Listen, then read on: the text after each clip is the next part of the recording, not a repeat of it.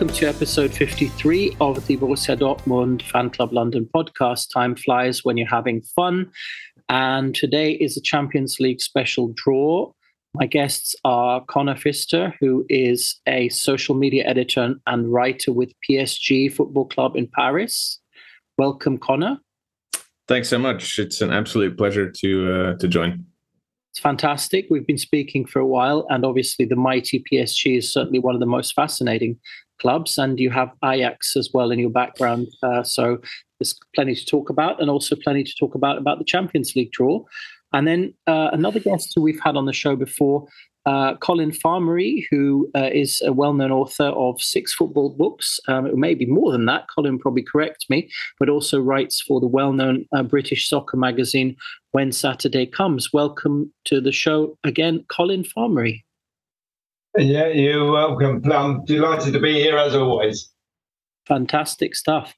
Well, it's Champions League draw day today. And obviously, that's a big thing for clubs across Europe, 32 clubs that are taking part.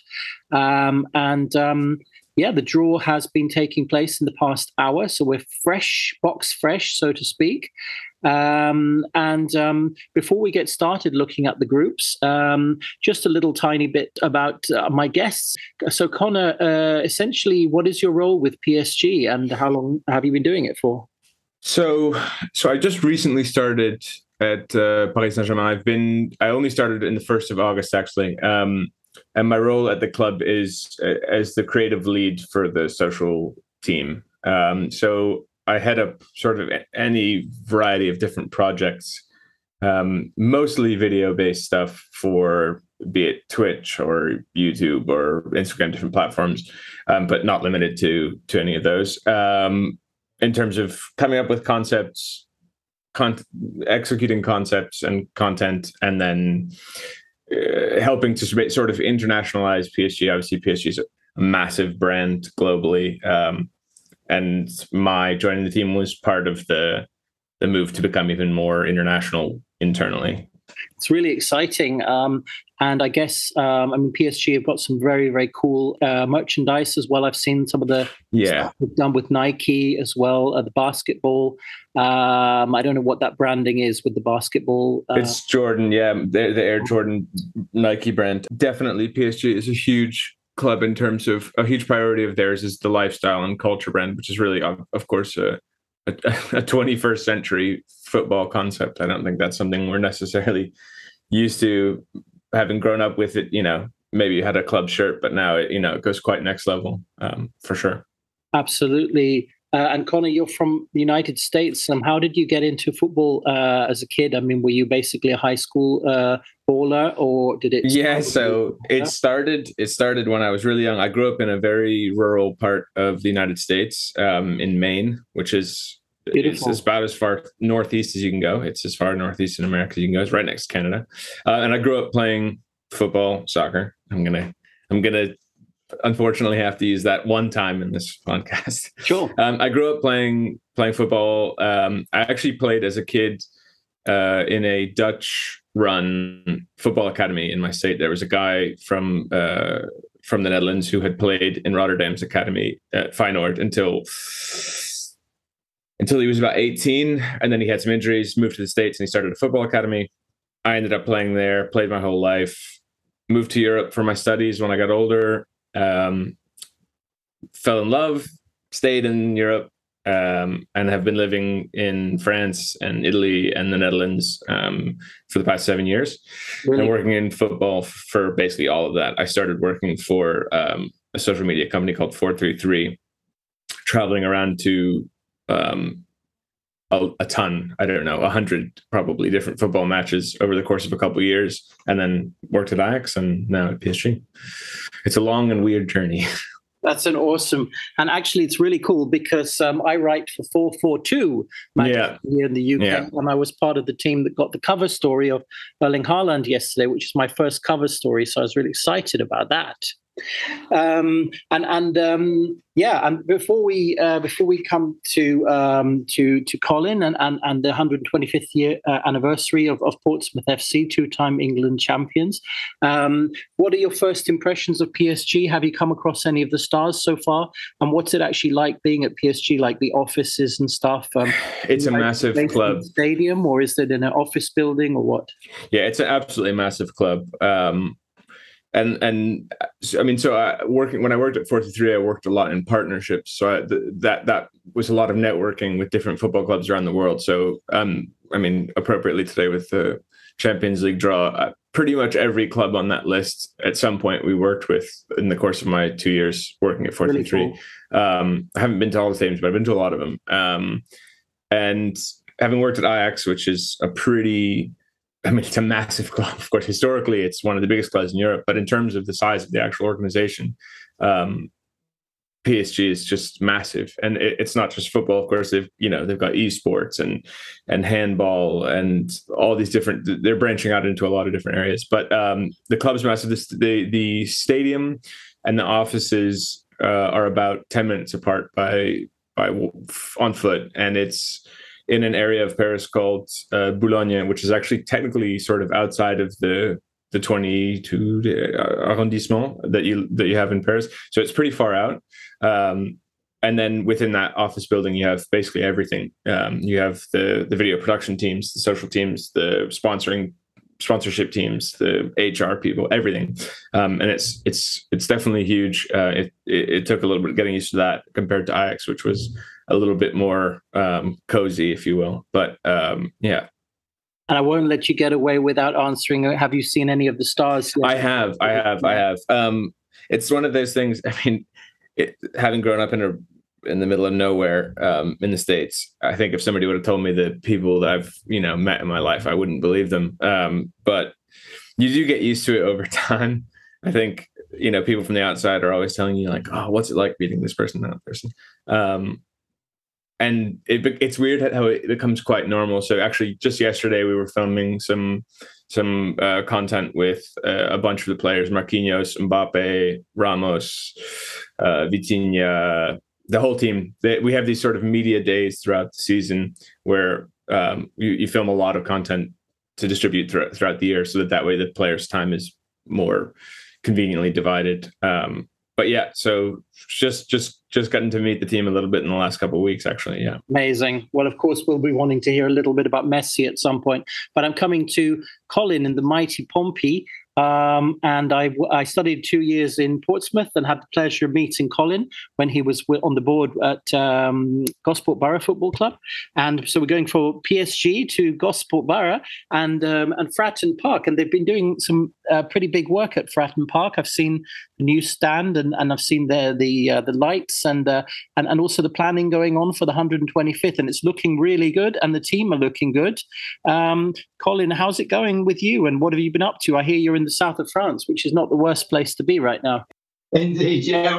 I'm based in the south of France at the moment, down in Marseille. So I think Conor and I will probably having a few words at some point or other, I'm sure. But I'm delighted that at the back end of last season, Pompey invited me to actually chair a committee to deliver the 125th anniversary celebrations of the club, which will be in season 23-24. So we've got sort of like 8 or 9 months still of planning to do.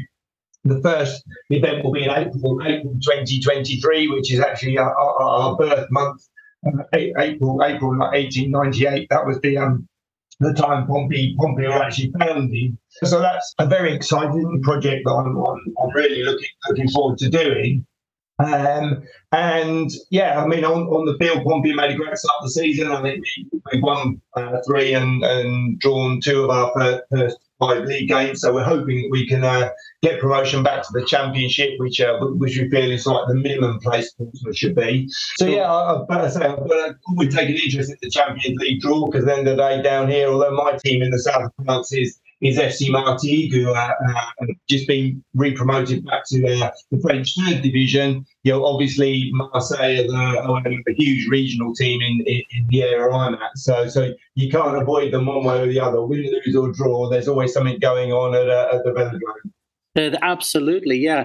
And Portsmouth FC are an exciting club, and they've got a really fantastic stadium, the Fratton Park ground, which reminds me, in terms of the intensity, in terms of the kind of closeness of the community, a little bit of my home club, Borussia Dortmund, which is obviously, this is the Borussia Dortmund London Fan Club podcast.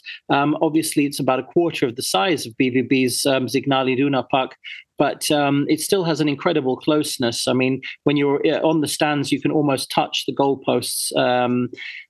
It's that close. And Conor, I definitely recommend a visit to Fratton Park. It's a sort of mini Anfield, if you like, here in England.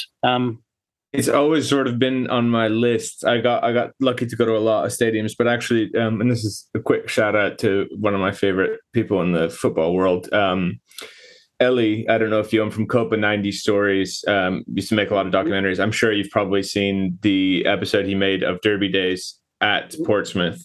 And ever since I saw that is, I just thought I have to get to this game. Yeah. When I was working at 43, we started to try to make our own sort of, version of that, which, he was doing these big built out documentaries, which I dreamt of doing at the time. But our budget then was me with a phone and my friends traveling together. And we went to a lot of little derbies, but we always had said like, oh, if we could have gone to that derby, but of course it was quite hard because it only happens once in, a long time. But it was for a long time, it's been on my list. Yeah, if I'm not mistaken, that episode was called Our City Can Beat Up Your City or something like that. Is that right? Yeah. Something along those lines. Indeed, I wrote, one of the books I wrote was about the Portsmouth and Southampton rivalry, which is a very fun thing to do because I was actually brought up between the two cities in the village where I was brought up. So I went to Southampton almost as much as Pompey in the 1970s. But whenever I went to Southampton play, I was always taken by somebody who was supporting the opposition, and I never lost the habit. And so Pompey became my team. Definitely. And it's exciting to hear about it. And I look forward to a visit to Pompey soon. Guys, let's get stuck in with the Champions League. The first match kicks off on the 6th or 7th of September, before the 6th and final match on the 1st and 2nd of November. And then there's a break due to the FIFA World Cup in Qatar this year, which is in the winter for the first time ever. We've got standing available for the first time in the Champions League. And before we look at the groups, I must just say a massive congratulations on PSG for their 7-1 win against LOSC. That's incredible at the weekend. It's been an absolutely astounding start to the season, even by PSG standards. Obviously, PSG have been quite dominant in Ligue 1 in the last couple of years. But having watched a lot of PSG football in recent years, I don't want to get myself hyped up for the season to come, but at the same time, the team, Galtier definitely has the team playing a very fluid and attractive style of football, and things do look to be coming quite at ease at the moment. There seems to be a bit of a gel. It's Paris Saint-Germain, so there's always going to be an element of Hollywood to it. It's huge. You have three of the biggest football players in the world playing alongside each other. But it's been a good start, no question. An absolutely great start and some great kits down there as well. Colin, Group A, Ajax, Amsterdam have been drawn alongside Liverpool, Napoli and Rangers. From a British perspective, how happy do you think Rangers and Liverpool will be happy to be playing against Napoli, Ajax? I can certainly imagine that the atmosphere at Rangers when they play against Liverpool is going to be absolutely insane. Well, I think it's always great when you get a kind of like one of these Battle of Britain games, really. Back in the day, I can remember back in the 1970 competition when Leeds and Celtic played in the semi-finals, and more recently, I remember Rangers perhaps going to Leeds as well. So, these games have always kind of been something that's had a resonance in the UK. So I think the fact that Rangers have been drawn in a group with one of the English sides, I think is a great thing for the domestic game. But I think looking at that group in general, it kind of Rangers could have fallen a bit worse, if I'm absolutely honest. I think they'll be fancying their chances, particularly at kind of like Ibrox, to pick up a few results there. So I think it could be quite a competitive group, that one. I think Liverpool will probably be pretty happy with that draw. I would have thought. They'll look at that and think there's nothing there that they can be particularly afraid of. But that said, Liverpool have made a very, very dodgy start of the season at the moment. So this game comes around quite quickly, and as we know, if you lose your first fixture, you're up against it in these Champions League group stages.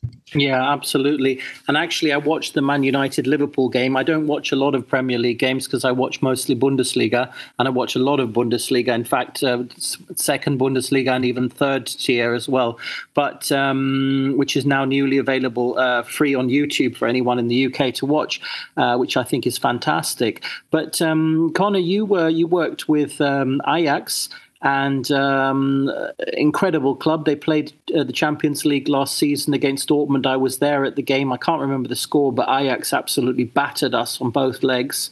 Unfortunately, as usual, similar to Dortmund, Ajax has then gone ahead and sold a whole load of players again this summer. And do you think they'll fancy their chances there? I mean, obviously, Liverpool-Ajax is a great, great classic tie that we saw a lot of in the 1970s when they were the two, 70s and 80s, when they were the two greatest sides in Europe, basically. I have to say, just right off the bat, this group, if I'm a fan of any of these four teams, I think it's fantastic. I mean, could you ask for three better away days than going to Amsterdam to a fantastic stadium, which on Champions League evenings the atmosphere is electric. Anfield, I've been to what's now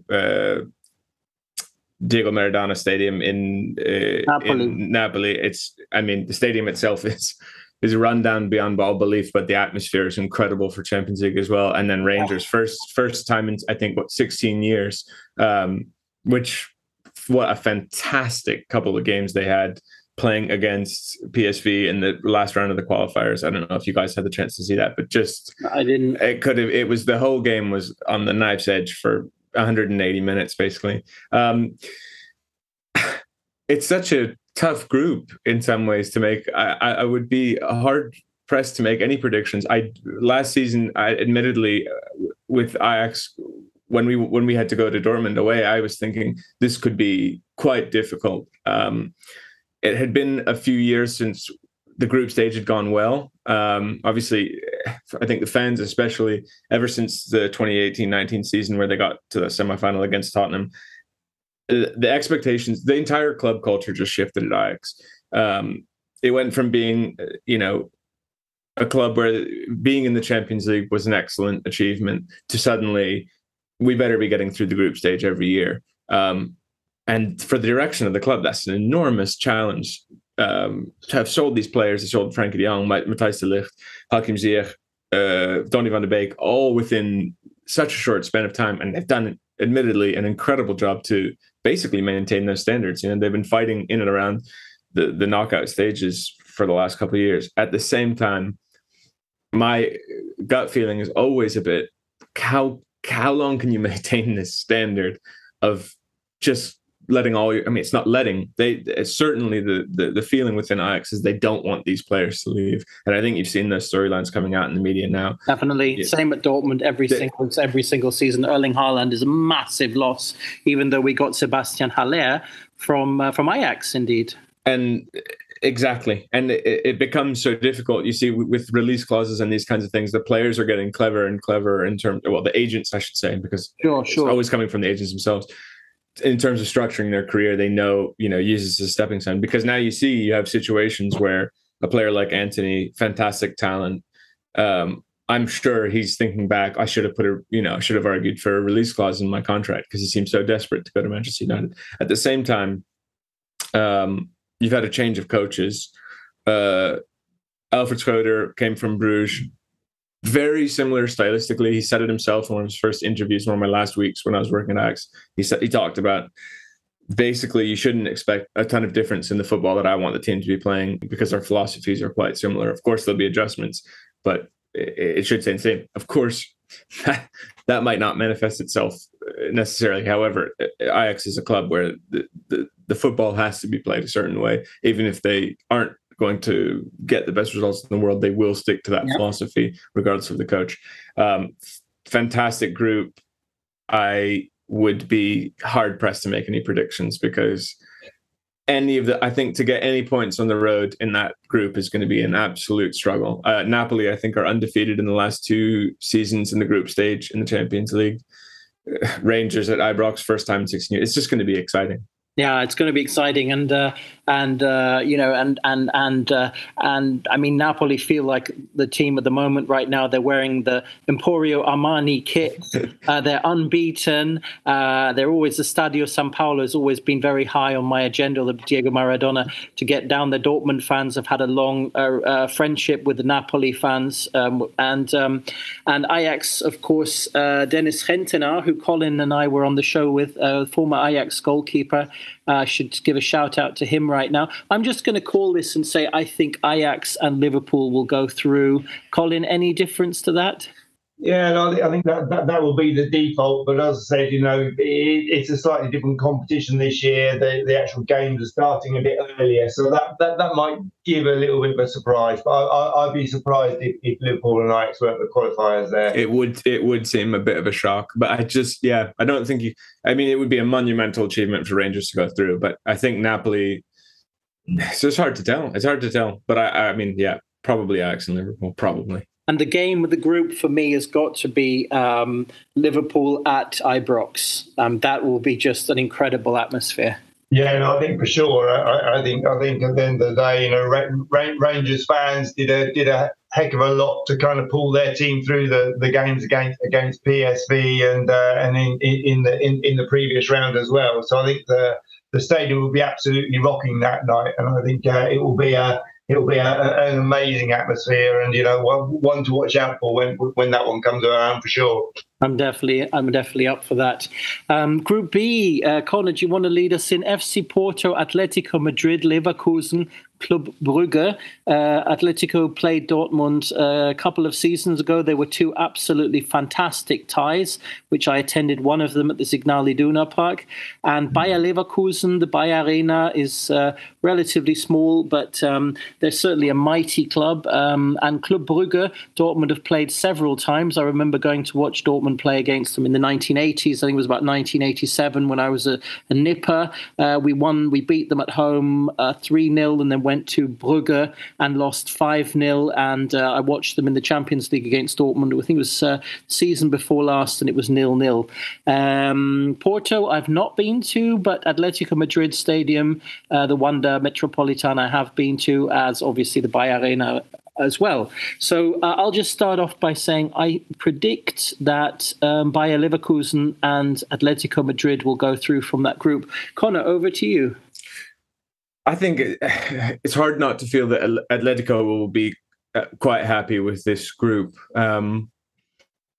It's a bit of a pitfall always this in Champions League. I think these clubs that end up in pot 2 who are often massive. I mean, look at the list of clubs: Liverpool, Atletico Madrid, Barcelona, Spurs, Chelsea. It's massive football clubs that are in the second pot.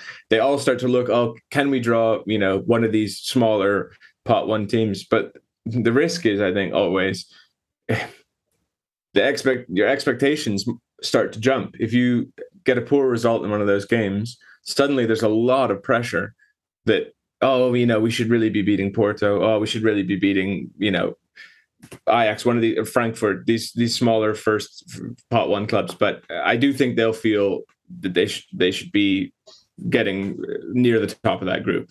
Beyond that, it's tough. I have also been to the Bayer Stadium. This was in 2019 for a couple of games, a Champions League game as well, actually, against Juventus. It's an exciting team. It feels at times in the last couple of years they miss a bit of consistency, capable of excellent results, and then yet also some shocking ones. But I still think probably Atletico for top of the group, and Porto and Bayer is a toss up 50-50. Colin, any impressions, and what's your match of the Group B? I think that Atletico Madrid playing at Porto or vice versa, the Iberian rivals, and that's going to be a pretty awesome game, I think. Yeah, I mean that's the standout game, I think. There, I think, but at the end of the day, I suppose it is, certainly for Bruges and Leverkusen, there's it's not beyond them, I think, to kind of potentially one of those teams kind of challenge for the second place in that way. So I think it's actually of all the groups, I think that's one of the most open, to be honest. I think there's a potential there, as I said, for maybe one of those other two clubs to actually surprise, and maybe kind of not one of the fancy ones out of the top two. But I think in terms of the groups, that was the one when I was looking through them that struck me as being possibly the most wide open. Absolutely. I think that's a bit of a group of death, because German and Belgian teams are pretty good defensively, and then you've got the creativity and the flair of the Portuguese and Spanish and so on. It's going to be a challenging group to get out of for sure, I think. Colin, impressions talking about safe standing coming back to England on a trial basis. It's certainly benefiting the Bundesliga teams. Union Berlin will now be able to carry out their games in the is it Conference League or Europa League? I think the Europa League this season, which is a big bonus for them not having to play in the Berlin Olympiastadion, and obviously it means that Borussia BVB will be able to play in front of their 82,000, which will be absolutely insane. And I mean, what do you feel about safe standing? I mean, you and I both remember safe standing in the UK. We remember Hillsborough and things like that. And the tragedies that happened. And I mean, do you feel positively about safe standing? Would you welcome it at Fratton Park, or has it already been introduced at Portsmouth FC? Well, I think we're doing some work on Fratton Park. We've done the North Stand and the South Stand over this particular summer, which are the two sides of the ground. But next summer we're actually going to be working on the Fratton end and also the Milton end. And I think certainly the option to put in safe standing there, I think, will be taken up at Fratton Park. So I think you'll see safe standing enclosures at both ends there. So certainly as a club at Portsmouth, we've always been pro it. Certainly when we became community owned in 2013, that was high on our agenda from the beginning. Obviously it was outlawed at that particular time, so there wasn't any way that we could do it. But I remember we hosted the safe standing roadshow at Fratton Park probably around about 2015 or so. So as a club, we've always been sympathetic towards it. And I think in the end it's about supporter choice. I think that there's nothing inherently unsafe about standing in a football ground, provided it's well managed. Obviously, in non-league of Gospel Borough, season and the season before, everybody stands there, or most people stand there in that way. So it's a perfectly safe thing to do. If you can do it in a rugby ground, if you can do it in a non-league football ground, then I'm sure that you can do it in a professional football ground as well in that way. So we're all for it, certainly at Portsmouth, and it would be interesting to see whether it has any impact on the atmosphere or not. And I suppose I've kind of got a feeling that in lots of ways the people who are going to stand are probably going to be older people who are perhaps a little bit nostalgic for standing up. So it'll be interesting to see whether they're the fans who actually want to generate an atmosphere in the old school style. So it's going to be interesting to see how it plays out. Absolutely. Well, it's a trial basis, and obviously if there is crowd violence and disorder and so on, then it will be something which UEFA are in a position to pull back in again. Although I think we are starting to see safe standing in England at Shrewsbury and Celtic and other clubs and so on. So, I mean, I think the feeling in England is it's something that's here to stay again. And personally, I could never get used to the idea of sitting down at grounds. And we'll see how it goes. Conor, do you have safe standing at Ajax or PSG? They at PSG, I'm not entirely sure, to be honest. The section with the ultras, I believe, is entirely seated. At Ajax, they do have some safe standing areas, and I will just say, on a personal note, I think out of every stadium I've ever been to, in terms of the best atmosphere, I went to the Berlin derby the year that Union made it back into the Bundesliga. And 2 years ago or something? Yeah, I think it must have been. I hope it's not more than that, because that means time's going by too quickly. But I was astounded at the quality of the atmosphere and the amount of people that could pack into that little stadium for that game. And that was safe standing. I think 3/4 of the entire stadium is safe standing there. Absolutely is. Yeah. And the environment is brilliant. I do think it just gets people that little bit more involved in the match. Somehow it feels like it brings you closer to the pitch itself, maybe. I absolutely feel that. Let's go on to Group C. Bayern Munich, mighty FC Barcelona, Inter Milan, and Victoria Pilsen. I was at the FC Barcelona game just before the pandemic in 2019, November 2019, and watched Dortmund get beat 3-1 at the Camp Nou, which was an experience into itself, with 99,000 or 90,000 certainly. FC Bayern, well, I went to the Allianz Arena for the UEFA Nations League in June. England drew 1-1. Personally, Bayern, I mean, you've got to admire Bayern, but the stadium, Allianz Arena, to me, it's very clinical, I found. Game of the season, game of the group C. I mean, any of those ties, really. Bayern against Barcelona, or Inter against Bayern. I mean, there's certainly going to be very exciting games there. I mean, I would probably predict Barcelona and Bayern to go through, but I would not, under any circumstances, underestimate Inter Milan. Been in a bit of transition over this summer and had their own kind of issues. So I think it's going to be, that is going to be certainly a group to watch. In terms of, I always have got a soft spot for Inter Milan. I remember going to see them play many years ago. So I'm going to predict Inter are going to upset the apple cart with one of those two. For both Barcelona and Inter, I think there can be no doubt that Bayern will be the favourite to get through that group at the top. It is a group of death, especially on paper. It's only a question of where is Barcelona in its process of rebuilding, and I don't think we quite know yet. And that this will sort of be the test. So, looking forward to it. I would say Bayern and Barcelona by a hair over Inter. Well, certainly Inter would embellish the Europa League, and it'll be interesting to see whether Barcelona are actually any better this season. Thank you for your predictions for Group C. Now time for a short announcement. If you love Borussia Dortmund, why not join us for a live game and have a couple of Dortmund Union beers at the Stamptich meetup of the official Borussia Dortmund fan club in London? We meet on match days at the Fitzroy Wine Cellar on Cleveland Street. For more details, head to our Facebook page or give us a call on 07459 394 121. And now, back to the show. Gentlemen, welcome back. Group D, Eintracht Frankfurt, the Europa League winners, have looked appalling this season so far in the Bundesliga. But they were amazing winners of the Europa League. I will never forget that semi-final against West Ham United. I think their fans were incredible, although they did make something of a display of themselves, quite honestly, and not in the best possible way. Tottenham Hotspurs, I believe, Colin, you have something of a soft spot for them, so I'll definitely get you talking about the Spurs.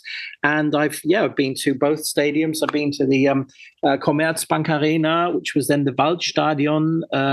High point going there was 2006 World Cup. I went to see Brazil against France with Zidane playing for France, which was incredible. I think it was his penultimate game. And Spurs, I haven't been to the new stadium, but I've been to White Hart Lane and seen them at Wembley.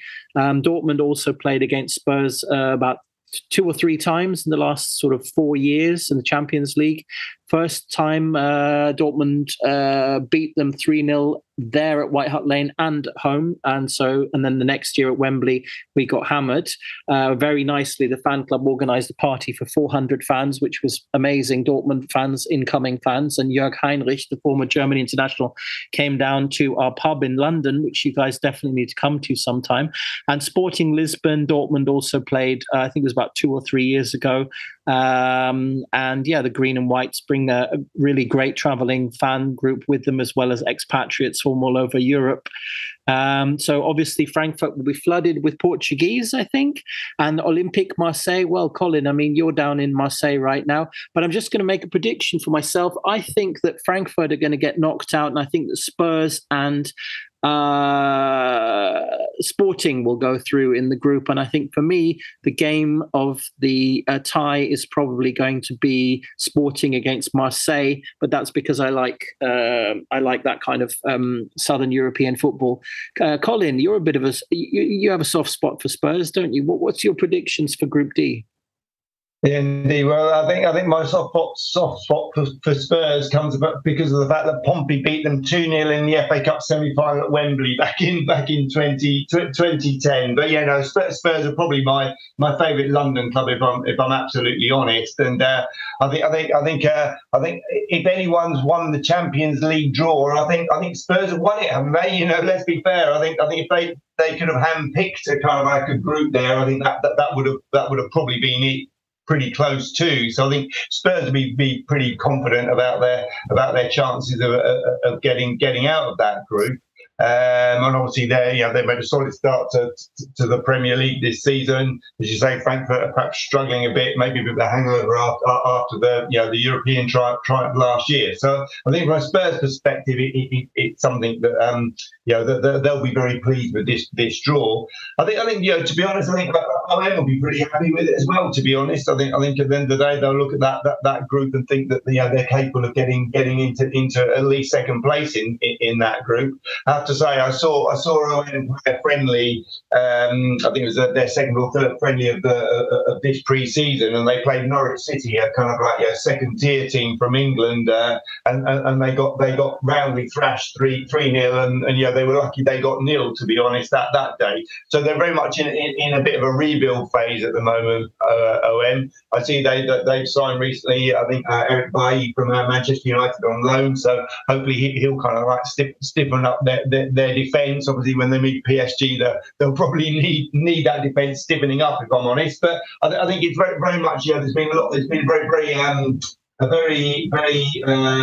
lot of turnover of players this summer at OM. But I think they're beginning to find their feet now in Liga, and they're still got a few days of the transfer window to bring in maybe somebody else. So I kind of fancy them. I'm going to go for Spurs and OM to get out of this group. So that's Spurs and Marseille, Olympique. Indeed. Interesting stuff. Well, I can certainly see Frankfurt coming at the bottom. And Frankfurt, by the way, have hired the mighty Mario Götze from PSV Eindhoven, which was a pretty bold move. And it'd be interesting to see how he settles in at Frankfurt. They got absolutely battered, as I said, by Bayern Munich on the second day. Was it first day of the season? But anyway, just over to you, Conor. Is Marseille, have you found out yet whether Marseille is one of those trips that PSG absolutely dreads?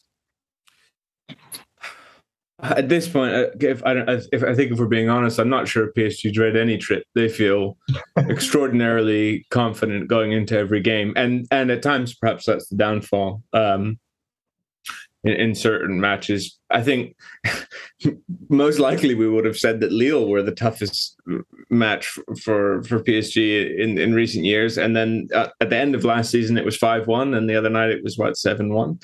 So that is. At the moment, it just seems like they're capable of turning a switch and absolutely battering anybody.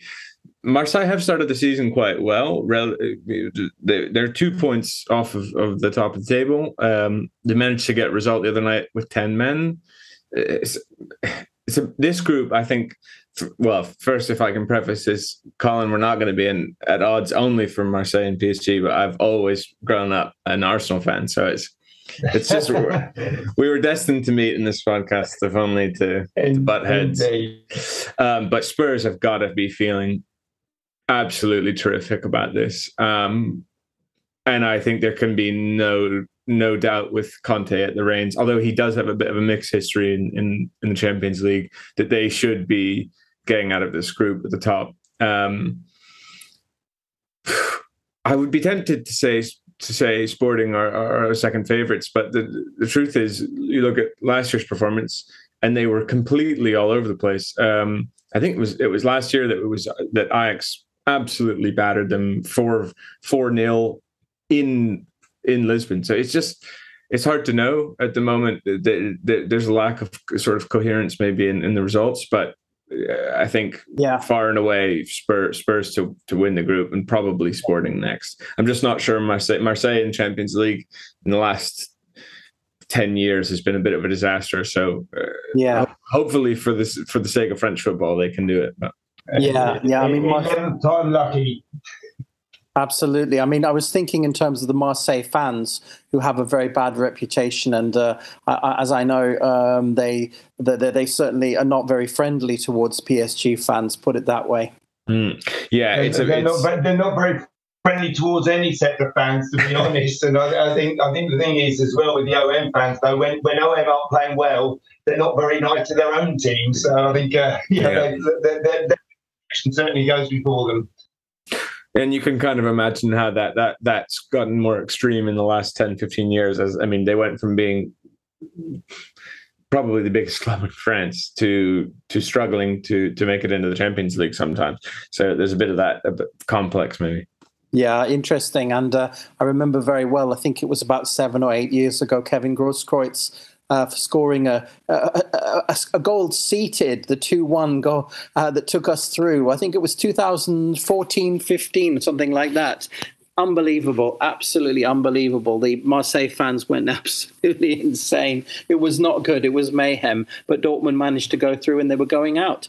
Group E, Colin, mighty AC Milan, which of course Pompey met in the UEFA Cup. I can't remember what season it was, but I know you were there because you wouldn't have missed it. Indeed. In the world. And then of course, tell me. Yeah, it was 2008, November 2008. Probably one of the greatest single fixtures that's ever been played at Brighton Park. To be honest, we were 2-0 up, and we were pegged back in the dying seconds to draw 2-2. But it was a fantastic night. Absolutely stunning. I mean, it's something that people talk about. I think it was a floodlit match, wasn't it? It was, yeah. Very exciting. And of course, there's Chelsea. So Group E, Milan, Chelsea, which is Thomas Tuchel, Dortmund's former coach, and RB Salzburg, which Dortmund played against in the Europa League, I think it was 2 seasons ago. There was a big ultra boycott, many of them choosing to give their ticket money to Austria Salzburg instead of actually going to the RB Salzburg game. Austria Salzburg being the original club, which were restarted by the fans and then dropped down to they had to start again from the 5th or 6th tier, got all the way back up to the 1st tier, and are now in the 2nd tier, again on the edge of teetering with bankruptcy. So interesting group. I think it's Dinamo Zagreb are going to be very dangerous. I mean, at the end of the day, a top Croatian side like that's always going to be the joker in the pack, one to watch out for. So my prediction for the top game, the most interesting game, I think is probably going to be, I mean, it's obvious, I suppose, really, Chelsea versus AC Milan. Certainly a game I'd love to go to at Stamford Bridge. And I think that with the sheer quality that they have at Chelsea, especially if they manage to land our former striker, Pierre-Emerick Aubameyang, I see them, and also a former AC Milan, by the way. He spent 7 years with AC Milan in the academy. I see Chelsea and AC Milan going through personally. Conor, how about you? What's your favourite ground in Group E, and who do you see? What's the highlight for you? Who do you see going through? It's funny, out of all these groups, I think this is one of the groups where I've actually only been to the San Siro. I've never been to Stamford Bridge, which is pretty pretty ridiculous, actually, at that point, when you consider the amount of stadiums I've been lucky enough to go to. A wonderful group. I would say I don't really have a team that I've supported in Italy, but it just feels right to see AC Milan in the Champions League. So it's just brilliant to have them back, and they have a good, exciting team. Obviously, the talisman now is Rafael Leao, but I think, having famously watched Arsenal go to Zagreb and get completely run off the pitch, I would agree on the sentiment that you cannot underestimate these pot 3 and 4 teams from countries where it's really an honor just to play in the Champions League alone, and they'll give everything. So a nice group. I think should be, no question, Milan and Chelsea top 2. Between the two of them, I'm not really sure. Chelsea I thought they looked brilliant against Spurs in the 2-2 draw, that they were probably unfortunate to not walk away with 2 points. And then, 1 week later, looked absolutely, not ready for the season against Leeds, who just blew them out of the water. If they get Aubameyang, I think it will be a huge boost. He's exactly the kind of player they're missing. So let's see. I think I absolutely agree. And Colin, do you find it bizarre to see Arsenal, if I'm not mistaken, letting Aubameyang go on a free? He turns up at Barcelona, does a pretty good job down there. And I may be mistaken by the transfer fee. Please correct me if I'm wrong. But then Chelsea then spending big money to buy him back again, somewhere up to £20 million.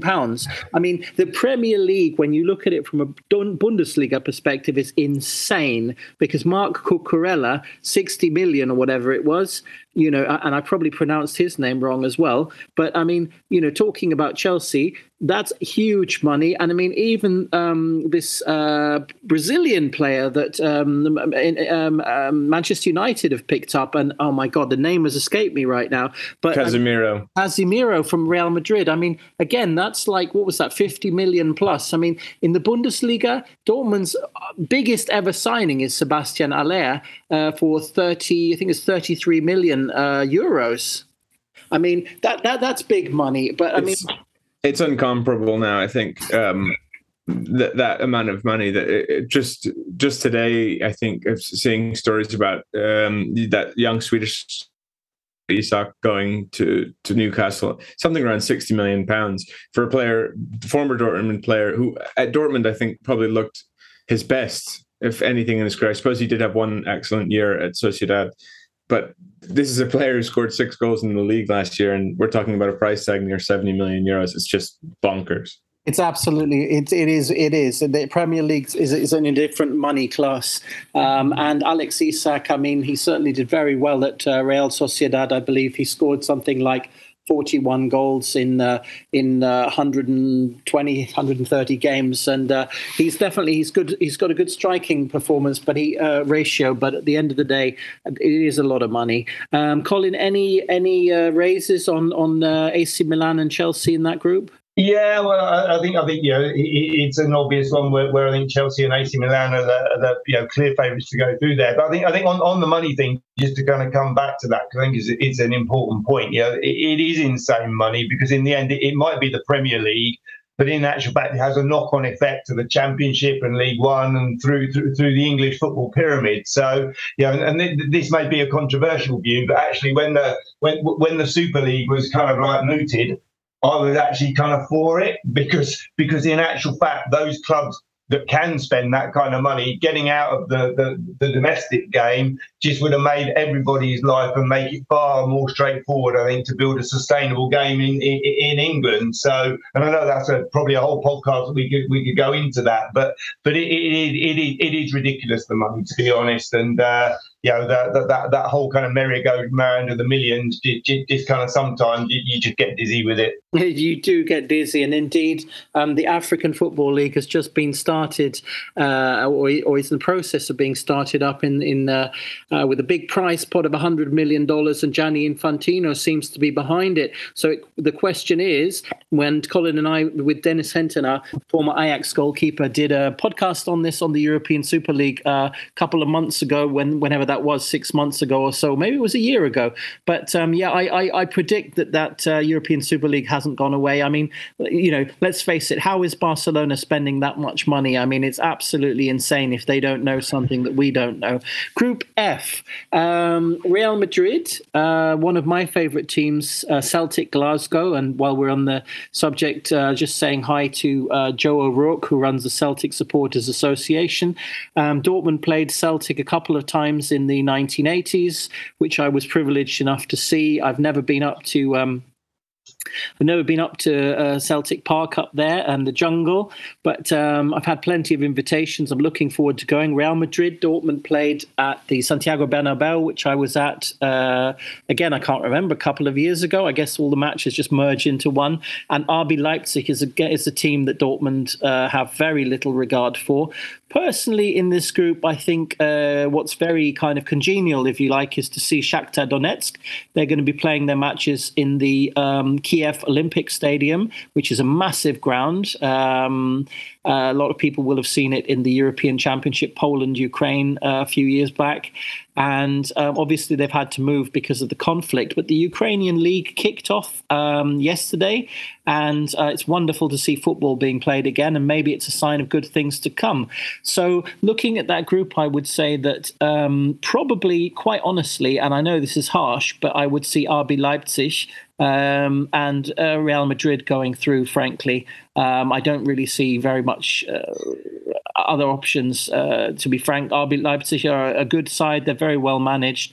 And I think the Bundesliga is still relatively strong, certainly contrasted with the Ukrainian and the Scottish league, even if Rangers did manage to knock Dortmund out. It was a very weak Dortmund side last year. So, game of the group, Real Madrid versus RB Leipzig, and Real Madrid and Leipzig to go through. Connor?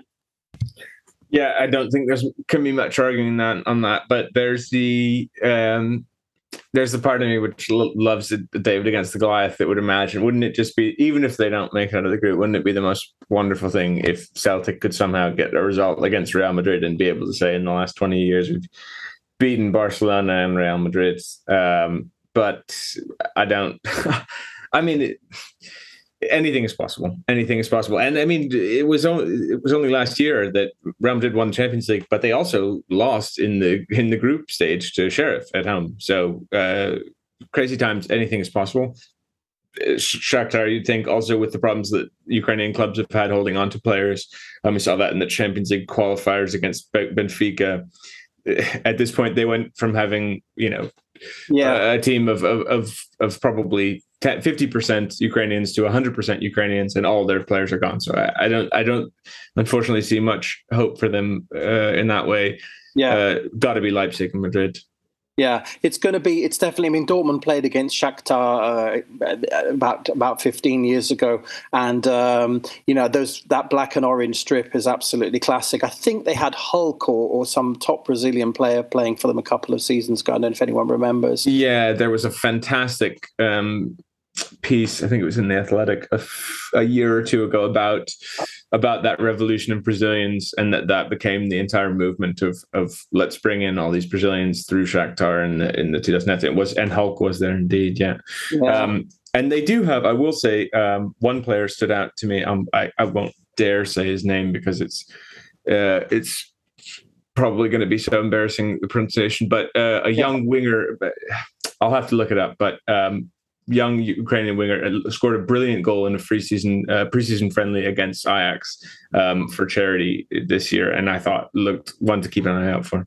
Yeah, indeed. I had tickets for Borussia Mönchengladbach against the Ukraine national team a couple of months ago, and the atmosphere was absolutely electric. And obviously, it's going to be a heartwarming scenes of Real Madrid playing at the Kiev Olympic Stadium, playing Shakhtar, and I predict that will be totally sold out. And it's a massive boost for them, for that club, and for the country of the Ukraine. Before we move on to Group G, Colin, of course, your views. I mean, Celtic versus Real Madrid, that brings back beautiful memories of the 1970s and 60s and 50s even. I mean, that's got to be the classic tie from a British perspective.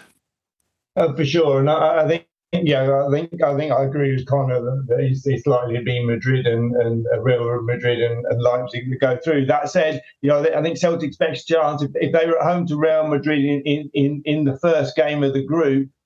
Because of the fact Celtic will be into their rhythm, they've been playing sort of like competitively since the end of July, whereas I think the Spanish season starts a bit later. That would probably be their best chance of getting a result, I think. I think so too. And talking about the final's being played at the Ataturk Stadium in Istanbul, which is a pretty foreboding stadium to play. I can't remember what year. I think it was 2003, that wonderful game with Jerzy Dudek in goal when Liverpool. Dortmund fans have always had a great affinity. I was up at Anfield for the Europa League game when Dortmund went out 4-3. I think it was Klopp's first season in charge at Liverpool, and the warm welcome of the Liverpool fans for Dortmund fans was absolutely fantastic. But the final is at the Ataturk Stadium. And have either of you been to Istanbul for a football match? And how good a final do you think that will be? Never been to Istanbul, unfortunately. I did. A colleague of mine was from Turkey, a big Galatasaray fan, and just constantly raved and said you can't beat the atmosphere in stadiums in Istanbul. But I'm sure it'll be a fun place to have the final. Group G, Manchester City.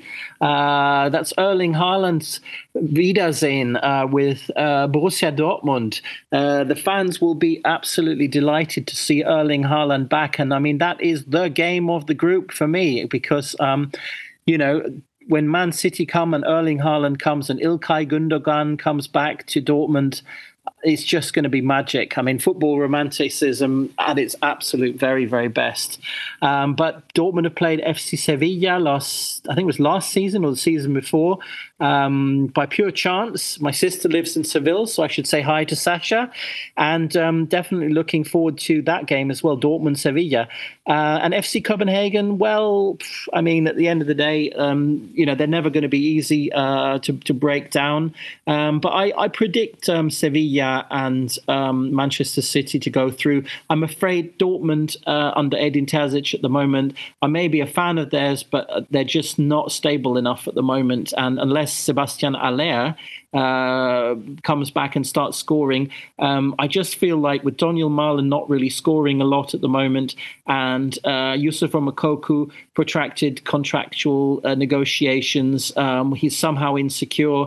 He hasn't really scored that much since he has come up to the first team, and it just doesn't feel like Dortmund's season, to be frank. And we're only a few games into the season, but I predict that Dortmund are going to drop down into the Europa League again. And I just think the Spanish teams tend to be very powerful, and I can see past results of the last few years, the record Europa League winners, FC Sevilla. I mean, you'd have to put some money on Sevilla and Man City to go through, I think. What do you think, Colin? Yeah, no, I think I can't see much beyond those two. Sorry to say, Ben, in that way. But on the other hand, Manchester City being Manchester City, at the end of the day, they usually have a slip up somewhere along the way. So maybe that might be against Dortmund, and then that might at least make it quite an interesting finish to the group. But I think in the end, I think that those two look to have the quality in that group to get out of it, I think, fairly comfortably.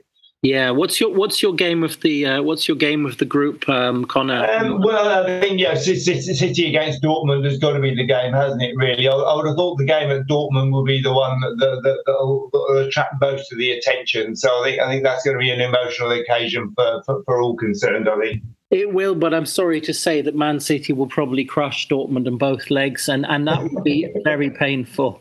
Conor, do you have good? What are your vibes about Borussia Dortmund as a club? I mean, could you see yourself working for a club like Dortmund? I mean, you've been with two of the best, with Ajax and PSG. It's a fantastic club. I have been lucky enough to go to Signal Iduna Park and see a game there, actually against Bayern Munich. It was a bit of a weird game because it was the German Super Cup, and it was a year where I think it was the last year of Jadon Sancho being there, and I believe Dortmund won 2-0. They beat Bayern, yeah. But then the environment in the stadium was a bit different because I know that the Dortmund fans are not particularly keen on the idea of the Super Cup in general.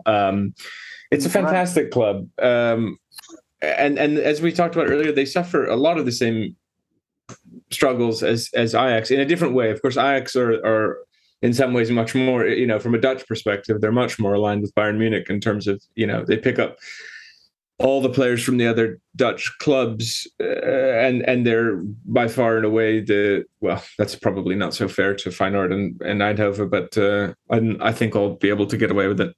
The biggest club in the Netherlands.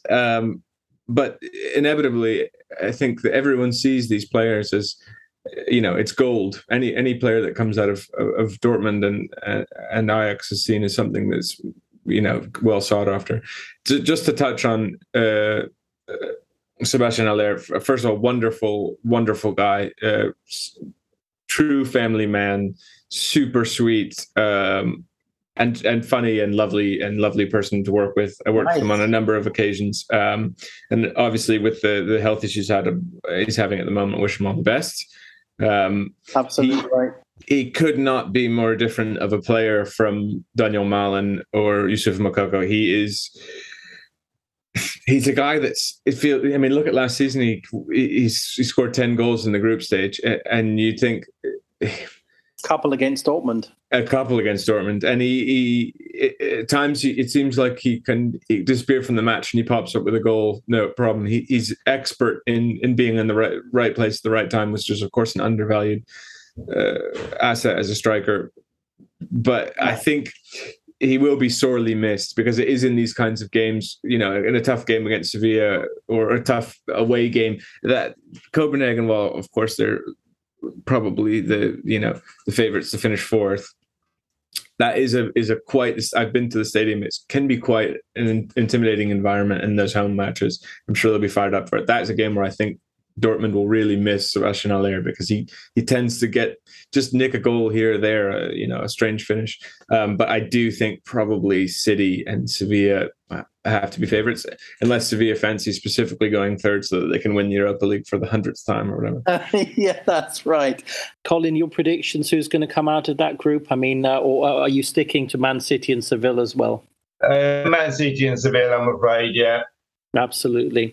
Before we come to Group H and the final group, and obviously, Conor, you have an interest in that because it's PSG, and you've got the mighty Juventus and Benfica, and also, interestingly, Maccabi Haifa, and indeed our guest on the podcast about the European Super League, Dennis Gentenaar, was the goalkeeping coach of Maccabi Tel Aviv last season, and that made really, really interesting listening to hearing about the Israeli Premier League, which is certainly a league I'd love to go and watch sometime. And indeed, they had Tottenham Hotspurs playing a friendly. Because it's something we've never really seen. So I think there's a sense of anticipation with all of us as to what is this going to look like. I think the first thing that comes to mind is injuries. Okay. This many games, the Champions League group stage, everything is becoming quite compact in the fall. So suddenly, I saw the other day that Arsenal are meant to play something like 9 games in the month of October, which is just utterly insane. Yeah. At the same time, as you said, there's been a lot of shouts for a winter break in the Premier League for a long time. And now you will have, let's face it, not every player is going to the World Cup. There will be a lot of players who have quite a bit of time off.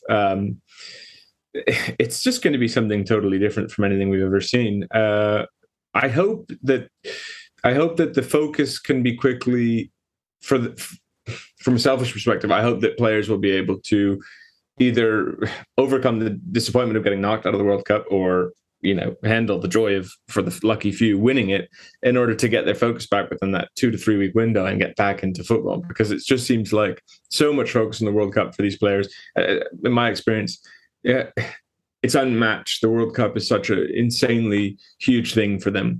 So I think all of them are ultimately really focused on playing well right now with the means to go into the World Cup in good form and to get their place. And we'll just have to see. just have to see. And indeed, there's a massive gap there between the last Champions League first round being played on the 2nd of November, and then we have to wait all the way till the 14th of February, which is absolutely huge for the last 16 match. Colin, what do you think about the big gap, and do you think it's going to benefit England in terms of prospects of winning the World Cup? I'm not sure it necessarily benefits England. I think the interesting thing is it's a huge wild card in the domestic season, and I think, as we've said already, games are being played earlier in the group stages of the Champions League. That's going to potentially have an impact on some of the early results potentially in the group stages. And then of course you've got this kind of big gap. It's almost like you're playing it in 2 seasons. It kind of feels to a certain extent. I don't think it'll benefit England particularly one way or the other. I think at the end of the day, they won't have the excuse of being tired, but then on the other hand, they've done very well in the past 2 summer tournaments that they played in. So I think at the end of the day, yes, there's a lot of unpredictability there, and a lot. We're not quite sure how players and teams are going to react to it. But on the other hand, I suppose that is the same for everybody. So the wild card is how they will react. But I don't think there's a particular advantage. I think it might actually kind of throw up the unusual results here and there, which at the end of the day is part of the sport's appeal, isn't it? Yeah, that's right. It's really, the beautiful game, absolutely. Conor, over to you. Group H. Obviously Juve against Barcelona. Against Juventus is obviously Juve against PSG is obviously the game of Group H, I think. And from my perspective, as much as I might like Maccabi Haifa or Benfica to go through, I think PSG and Juve are the 2 teams that will go through from that group. What is the vibe there in PSG? Have you had any feedback about Group H so far, and where do you think it's going to go? It was funny today in the office. We were all talking about which teams would you want to draw, and it's kind of tough. Everybody's going for different reasons. Interestingly, a lot of people did say Juventus from the second group. That'll be a fantastic game in terms of 2 just massive European teams. Juventus are obviously in a very different place right now than Paris Saint-Germain. I think the expectation at Paris Saint-Germain is to be in the Champions League final and to win it. I think Juventus' expectations at the moment is to just get out of the group after having missed out on Champions League and been in a bit of a rebuilding state. I wouldn't rule out Benfica just for the same purpose as I got punished ruling them out last year. A lot of people did at Ajax, thinking we should really beat Benfica. Their league form wasn't so great, etc. They are capable of. They turn up in European ties and they will play well. That being said, I think Allegri will get the results he needs to. Probably got to be PSG and Juventus. Interestingly, one last note. Speaking of games being played in Israel with Maccabi Haifa, actually PSG just played the Trophée des Champions against Nantes in Israel only a couple of weeks ago and won that game as well. Yeah, exciting, bringing spreading the love. Colin, before we wrap up and get your social media, what's your predictions? And also, guys, who's going to win the tournament? So it's surefire. We've got 90 seconds left. Colin, Group H, and who's your favourite to win the tournament? Group H. Well, I think this is the year PSG have got to deliver. They've been brittle in previous Champions League seasons, so I think this season, and for French football, I hope that they do. I'll add a little twist to this group, and I'm going to predict Haifa to go through simply because they're Portsmouth's sister city. So therefore, I'm going to show solidarity with Haifa, and I'm going to go for a coupon busting PSG and Haifa to go through in this particular group. Well, I'm not sure I'd be seeing them winning the title, though. It's Man City for me to win the title. Conor? I have to go with Paris Saint-Germain. I think this is the year. I think Gaultier is the guy. I think it's now or never. I'll be coming down to the Stade de France and knocking on your door if you get anywhere near the final. Sounds good. Great, guys. Thanks so much. Doch der wahre Grund, dass man diese